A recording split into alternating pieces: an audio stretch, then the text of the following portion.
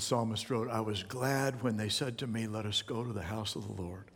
And I am so glad that so many of us are taking him up literally on that promise as we gather today in the house of the Lord. But I'm also glad that for everybody in your house, that you have also welcomed the Spirit of God and that you're focusing your attention and your heart's affection to be a part of this with us. So we invite his blessing upon you as well. But we also have to say this, as we celebrate the hope of Jesus Christ, Christ in you is your hope of glory. So you know what? We don't have to go to a house that has his name on it. We are the house. He lives inside his people. And so we welcome the Spirit of the living God to dwell within us, within our worship, but within our fellowship, and then in your home and in our physical space here together. Would you ask God today that the piece of his heart and truth that has your name on it, that he would help you not to miss it? Would you pray that now? Wherever you are. Lord, I want to see what you have for me today. Amen? One of the most marvelous things that Jesus ever said, in my view, was when he said, I go to prepare a place for you. And if I go and prepare a place for you, then I will come back and take you to be with me, that you also may be where I am. Now that's amazing all by itself, but it's even more epic when you realize that he said it right before he went to a Roman executioner's rack, beaten, bloodied, naked, to be crucified. And what was on his mind? He's thinking, that I'm not just going to go die. I'm going to do a whole lot more than die. And then what we saw was that crucifixion would yield to resurrection, and then resurrection would be transcended in ascension. And then as he is seated at the right hand of the Father, he told his disciples, he said, you know what? When I'm reigning at my Father's right hand, I'm going to be at work. I'm going to go to work preparing a place for you, for us to be with him. And then one day, as we have been learning, as we've been seeing once again, he will come again with the clouds on a white horse. His eyes are blazing like fire, and he is the Lamb of God slain, but now the returning lion in a blood-dipped robe as King of Kings and Lord of Lords, to finally and ultimately put an end to evil, to sin, to death, and to injustice, and then take his people to be with him in the place that he's been preparing for you. Is that something? This is the heart of our faith. And Revelation 21 and 22 is about that. They give us the apocalypse. That word simply means unveiling. So today we're going to see the curtain drawn back so that we can get a peek behind it into what is stored for every person whose name is written in the Lamb's Book of Life. It's real important. If your name isn't written there yet, this is a good day for that to happen. Because what we're talking about is for everybody whose reservation is in place, that your name is in the Lamb's Book of Life. And so that's why I'm asking you today, as God has something with your name on it, don't miss it. Would you pray that today, that God would open the eyes of your heart, that God would help you see what he is able to do above and beyond all we ask, think, or even imagine, according to his power, that he wants to be at work within us, and he is preparing us for that place. Flannery O'Connor is an author, a writer who said, she explained the use of her bizarre characters by saying this: to the hard of hearing, you shout. For the almost blind, you draw large and startling figures. And that made me wonder maybe why God gave John these incredible and bizarre images throughout this vision. So many powerful metaphors and symbols, was to try to capture our attention and then to rouse our response. Is anybody paying attention? Well, how about now? How about now? Let's pay attention today. But you know what? At the same time, Martin Luther of the Reformation, He didn't like the book of Revelation. Maybe you can relate to that. Maybe you don't like it either. It's like, okay, we've been spending a lot of time in it. He didn't feel that the book of Revelation, he felt it was unfair to warn people to keep commandments in a book that they really couldn't understand. And maybe you felt some of that. A little conflicted over the stuff we don't understand. There's a lot of it, right? Maybe you've had some of those feelings as you've made your way through. All the more reason that today, would you join me in prayer just saying, Lord, for me, what you have for me today? You know, I don't even know if John fully understood everything he was writing down, okay? So if you don't understand, you're in good company. But maybe today we could say, Lord, would you show me and help me understand what has my name on it today? Would you help make it clear to each one of us as we seek you that we will not miss you? Is that your prayer? Then stand with me and let's hear the word of the Lord, Revelation chapter 21. We've been inviting everybody every week to take a moment to stand as we do this. You know why? Because it's nonverbal language and it's telling our head, oh, what's going on? We don't do this. Well, I guess I better pay attention. Yeah, that's what we're trying to do. And even if you're at home today, we're inviting you to stand right where you are and let's listen as we hear the vision that God had John write down for us. Then I saw a new heaven and a new earth. For the first heaven and the first earth had passed away. There was no longer any sea. And I saw the holy city, the New Jerusalem, coming down out of heaven, prepared as a bride, beautifully dressed for her husband. And I heard a loud voice from the throne saying, now the dwelling of God is with people. And he will be with them, and they will be his people. And God himself will be their God. And he will wipe every tear from their eyes. There will be no more death or mourning or pain or crying. For the old order of things passed away. And he who was seated on the throne said, I am making everything new. And then he said, write this down. For these words are trustworthy and true. And he said to me, it is done. I am the Alpha and the Omega, the beginning and the end. To him who is thirsty, I will give to drink without cost from the spring of water of life. And he who overcomes will inherit all of this. And I will be his God, and he will be my son. But the cowardly, the unbelieving, the vile, the murderers, the sexually immoral, those who practice magic arts, the idolaters, the liars, their place will be the fiery lake of burning sulfur. This is the second death.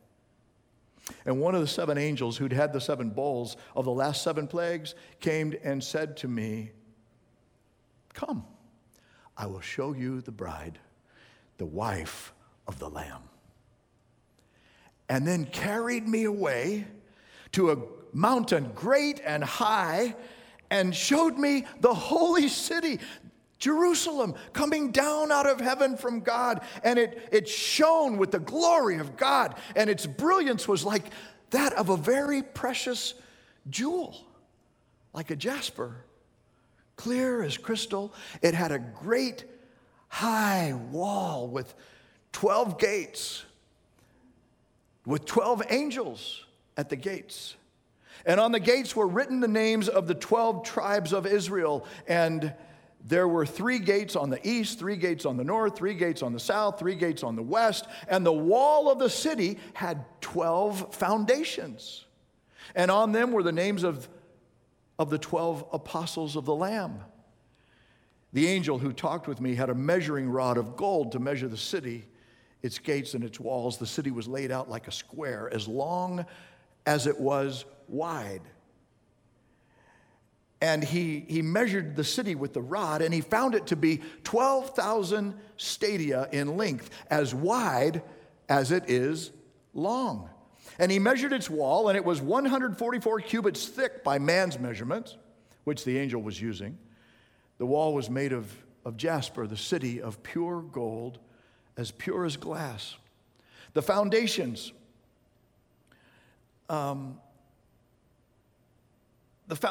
of the city wall were decorated with every kind of precious stone. The first foundation was jasper, the second sapphire, the third chalcedony, the fourth emerald, the fifth sardonyx, the sixth carnelian, the seventh chrysolite, the eighth beryl, the ninth topaz, the 10th chrysoprase, the 11th jacinth, and the 12th amethyst. The 12 gates were 12 pearls, each gate made of a single pearl. The great street of the city was of pure gold that was like transparent glass.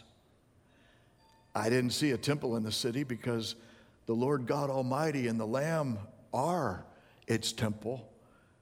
The city doesn't need the sun or the moon to shine in it, for the glory of God gives it light, and the Lamb is its lamp. And the nations walk by its light, and the kings of the world will bring their splendor into it. And on no day will the gates ever be shut, for there will be no night there.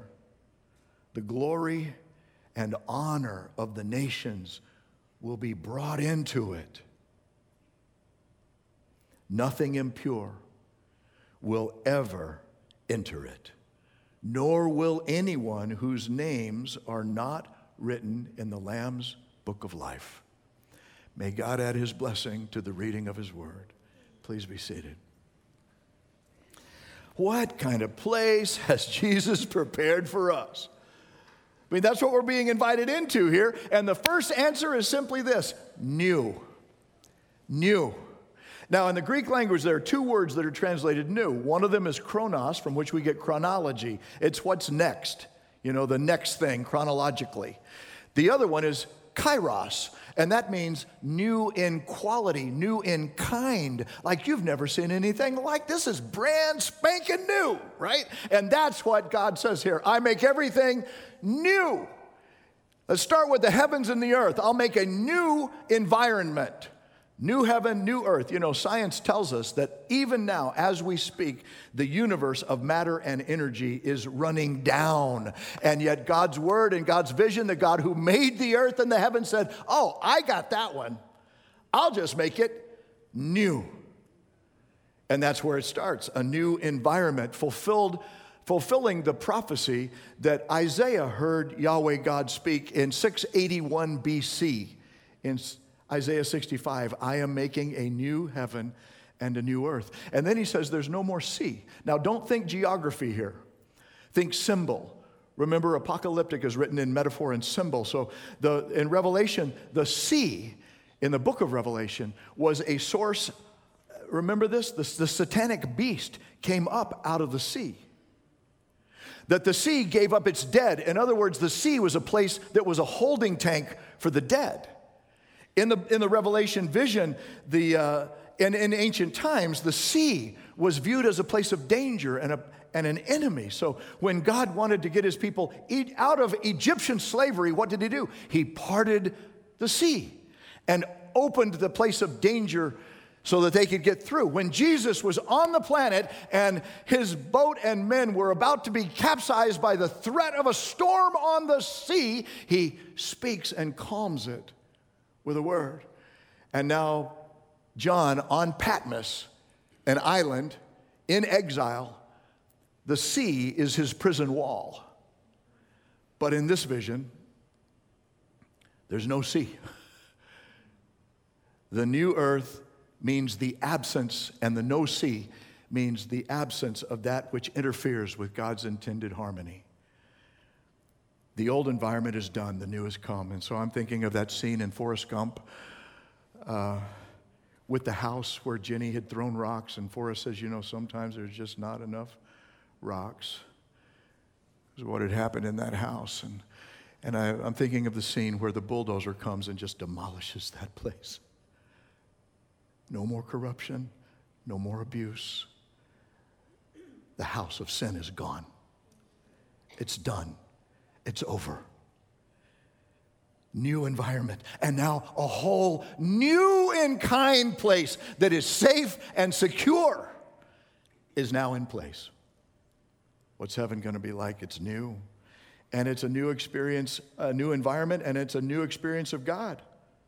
A whole new kind of experience with God. In verse 3, we hear a voice from the throne saying, God is with his people.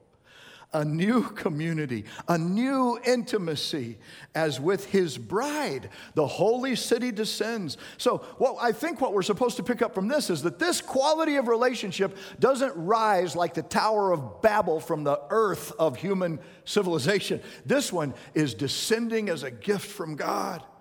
And he's coming himself in it to be with us in a close, and so close, so new, so fresh, so close that you're sitting at the table with Almighty God himself, and he could just, so close, he can just reach over and dry a tear from your eye. That's new and up close. That introduces us to a whole new quality of emotion.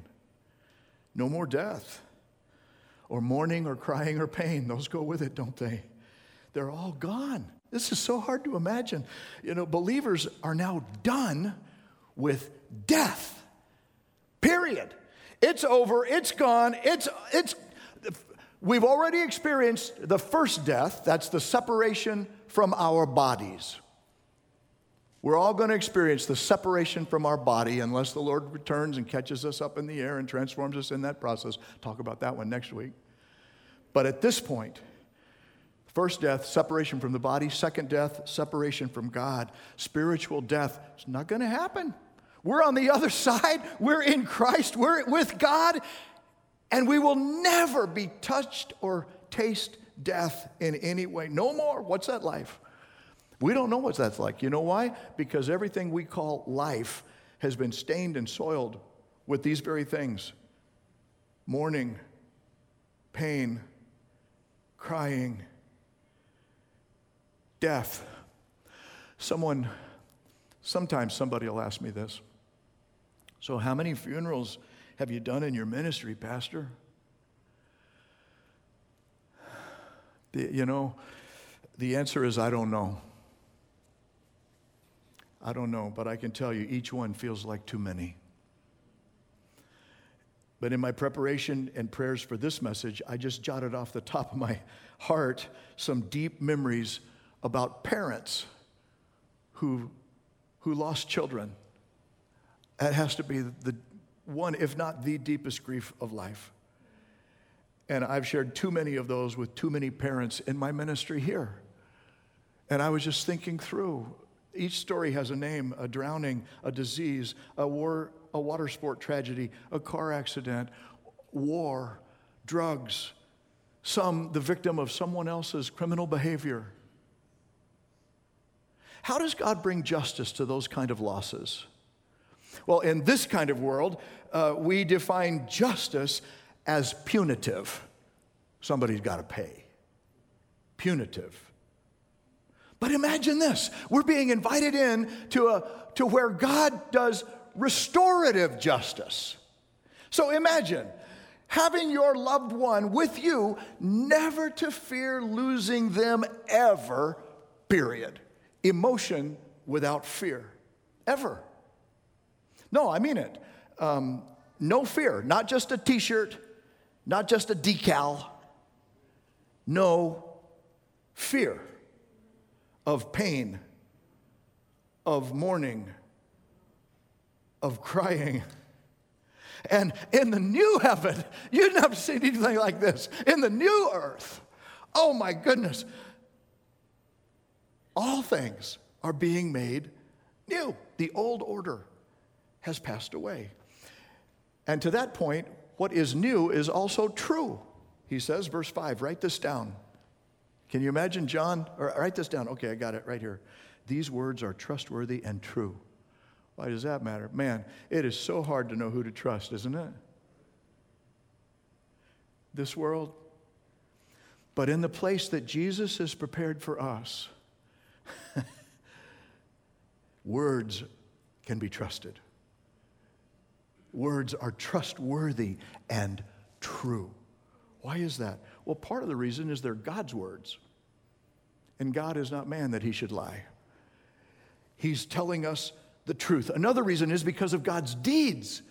Because what God speaks shows up in his actions. And here, verse 6, he says, it is done. And then God, acting as Alpha and Omega, beginning and end, is putting closure on a chapter that is done. It is done. And then he says, now is the time of refreshing and hydrating for every seeking, thirsty soul. And there is no price attached. This is free, living water. Another reason is that place is full of overcomers. Verse 7, the true sons of God, it says. Now, sisters, don't get offended that says sons of God. Because you know what God is doing here? He's treating every person as if they were the firstborn son. Just as Jesus is the firstborn among many, God has the capacity to treat every one of his image bearers, redeemed by the blood of his Son, filled by the power of his Spirit, as if they were a firstborn son in that culture with all of the authority, rights, and privileges it means. And another reason, and that's what overcomer means. Another reason is that no sin is allowed here. In heaven, no sin's allowed. And then he offers a sin list. Not an exhaustive one, but just a representative one of what sin does when it's practiced in human beings. You know what it does? It leaves us cowardly, afraid. It leaves us unbelieving, doubting, skeptic. It leaves us vile, murderous, sexually immoral, turning to magic arts, idolatrous, liars. This is the stuff of death. He's saying this is stuff of death. And you know what? That's all gone to the second death already. Lake of fire, that's not going to get in. No sin allowed in heaven. It's not allowed to spread its death in this place with these people anymore. Jesus said, I'm going to prepare a place for you that is new and it is true, and nobody's at risk of anything less. Now, I want to hit the pause button just for a second and offer a personal comment based on the fact that did you see the story of the West Point cadets that bought some street drugs? They came to South Florida. I suppose they were just going to have a good time. And they bought what they thought was cocaine from a street drug dealer. And when they took it, it wound up being fentanyl. And immediately, hearts stopped doing what they're supposed to do. And 2 others, so 4 overdosed on Friday. 4 overdoses right here. Our South Florida neighborhood, street drugs on our streets. It's spring break. People want to go have fun. They're taking a break. They take a pill, and it takes their life. They're fighting for their lives right now. Now, why am I telling you that? When he says magic arts, did you know magic arts in the ancient days were always accompanied with some sort of drug use that would induce a stupor of a kind? And I'm saying today, okay, we may not practice magic arts, though that's on the rise during COVID. We talked about that last week. But there's a whole lot of drug abuse and drug-induced stupor that is still placing lives at risk, even if you are a West Point cadet in an athlete's body who thinks, I'm just going to have some fun. So why am I telling you that? Young people, teenagers, it's your spring break. Okay, we're not all clueless about that, and that some want to have fun, and you may just be invited into a situation where you would put something into your body that isn't what you think it is, and it will not leave you the way that you hope it will. So my pastoral word to you, and discount this and throw it away if you want to, but I hope you don't. Don't do anything stupid this week. It's spring break. We celebrate you. We love you. And God says, I'm not going to let anything get into my heaven that is going to hurt people that I love. And I want you to hear your pastor say the same thing. We don't want anything getting into your life that is going to hurt people we love. And into this church that's going to hurt people that we love. That we love you, and we want, so that means, what that means is, because we want to say yes to you, we say no just like God does, to things that take lives away. You feel that? I hope you do. And that you, because in true, here's what it says: Jesus is preparing a place for you that's true. That means it's real, it's authentic, it's unadulterated, it's full of life. It's not going to promise you something and deliver you death. It's true, it's new, and it's full of value. Oh, my soul. These overcomers are inheriting it all. He says that you don't earn it, you don't deserve it. He just has it for you because he's good.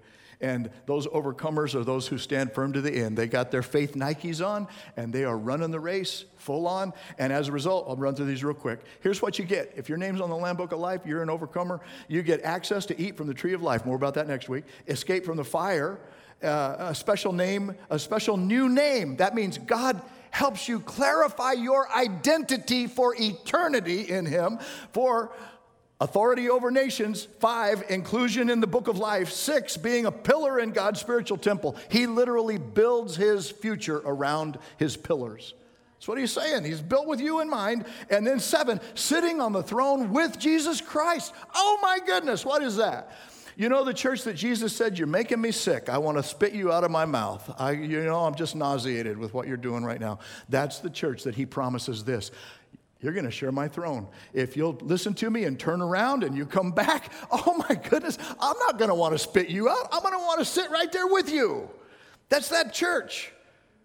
Church of Laodicea, Revelation 3:21. I believe all of that is about God sharing God's dwelling place in the holy city as his royal partner. Imagine this. It's like Cinderella used to be a dirty orphan girl, but now she is becoming a royal bride of the king to share rule with him. That's the image that we're being given. Now, guys, don't get snagged on that. This is a metaphor that's talking about being happy together with God in his ruling authority and his love more closely than you've ever known. And Jesus said, my Father's house is going to be full of love, and then it's going to have many mansions. This next section, 21, gives us some dimensions and some construction materials for the city, quality mansions. Remember, this is all symbolic language, but eye has not seen, ear has not heard, neither has it entered into the mind of man what God has prepared. But God is giving John some visual images to stretch his imagination and ours to its limits. So what do they look like? Well, it shines with the glory of God, with brilliance that dazzles like jasper as crystal. And then he sees this high city wall. The city, that means it's absolutely secure. Nothing can get over that wall. And then it has 12 gates. 12 is the number of completeness. That means it's completely accessible. All the entrances are there with 12 angels as greeters. Sorry, Simon Peter. Simon Peter will not be greeting you at the gate. He says there are angels assigned to that duty. And then there are 3 gates on the north, on the east, on the west, on the south. And on those gates are the names of the 12 tribes of Israel. What does that mean? Well, God's original covenant people of faith, reminding us that we enter into God's space through the story of his people of faith with the saints of the Old Testament. But then look what happens next. At the wall, he says, I looked at the wall. It had 12 foundations, and each foundation has the names of the apostles on it. Like, this is a community of the new covenant. So we enter into God's space through the story of the old, but standing on the testimony of the faith of those who followed the Lamb. And the angel had a measuring rod. It was gold. And did you notice he said that they were measuring according to the measurements of man? What's that? Well, he's building a place for you. He's preparing a place for you. It's got you in mind. Measure it out for you. And so then the city was made like a cube. The measurements of all of these are multiples of 12. That's the number of completeness and of God's people. 12 apostles, 12 tribes, you get it. And saying, so the message is what? There's room enough in this place for all of the complete population of God's people. 12,000 stadia, that's 1,400 miles, literally, in length and in width and in height. So the New Jerusalem is a perfect cube. That's the same shape as the Holy of Holies in the temple. Only the Holy of Holies was 30 by 30 by 30, but the heavenly city is a perfect cube, just like the Holy of Holies. What is God saying? You're going to live with me in my space, and we will experience my perfection together. The walls are the walls are 144 cubits thick. That's 200 feet, solid and secure. Nothing's getting through this thing. The foundations, I imagine they're like stacked pancakes. I don't know what they look like, but like layers of magnificent precious stones, 12 varieties. Don't ask me to repeat those names again. I did look those up, and I tried my best to pronounce them the right way, first time around. But it's interesting that Dr. Newport says that these jewels were associated with the signs of the zodiac. Only difference in John's vision is that they are reversed in their order. What's happening here? Oh, wait. Maybe the God who made the stars is now turning them aright and allowing us to walk on them that we might reflect His glory and not the lesser glories of our sinfulness. And then my study showed that scholars really don't know what those colors are. You're trying to figure out, well, what are the colors? Show us a picture. We don't know. We got some ideas, but we don't know, really. And I think that's cool too. Because the holy city is a place of magnificent majesty and mystery to be explored, to be discovered. And each gate of the city is made of a single pearl. 12 humongous. How big are the city gates in Coral Gables? Each gate into this city is a huge single pearl. And then the streets are made of pure gold, transparent like glass. Now I checked, March 2nd of this month, the cost of an ounce of gold was $1,935 US. 1 ounce. But the vision says God's paving the streets with that stuff and using it as construction material in the city that He's preparing for you. You see it? Do you feel this? Do you know the quality? What He's trying to say, this vision is so awesomely cool. It is completely incomparable in its quality, perfection, measure, and design. And it's been made with you in mind. No temple, no sun, no moon. Why? Because in our new spirit body, maybe we'll talk about that in our final message. In our new spirit body, we're living with God as our light. He's our source of life. There's no sacred and secular dividing lines in this true city because the true God is known by all in His fullness of truth. And He's the life and light of all. And you know what? Just when you thought it sounded like too out there, preacher, come on. That doesn't sound like home to me. You humble human being, you. I relate to that. But verse 24, he says, the nations and the kings of the earth bring their splendor into it. Verse 25, the glory and honor of the nations, of all the ethnicities, will be brought in to this great heavenly city. The great human achievements, masterpieces of art, music, culture, accomplishment. It's like right there in the middle of this amazingly magnificent city, God has a huge, big refrigerator door. And on it, He's got all these things that His offspring has produced. All the honorable stuff. The dishonorable didn't make it in. That's the second death. That's the trash heap outside the city. But here God brings the honor of the nations. Nothing impure is allowed in. No one who does what is shameful or deceitful, but those who belong to the Lamb. When my oldest daughter was little, she had a very special toy to her. And, oh wait, that's not my daughter. Those are her children.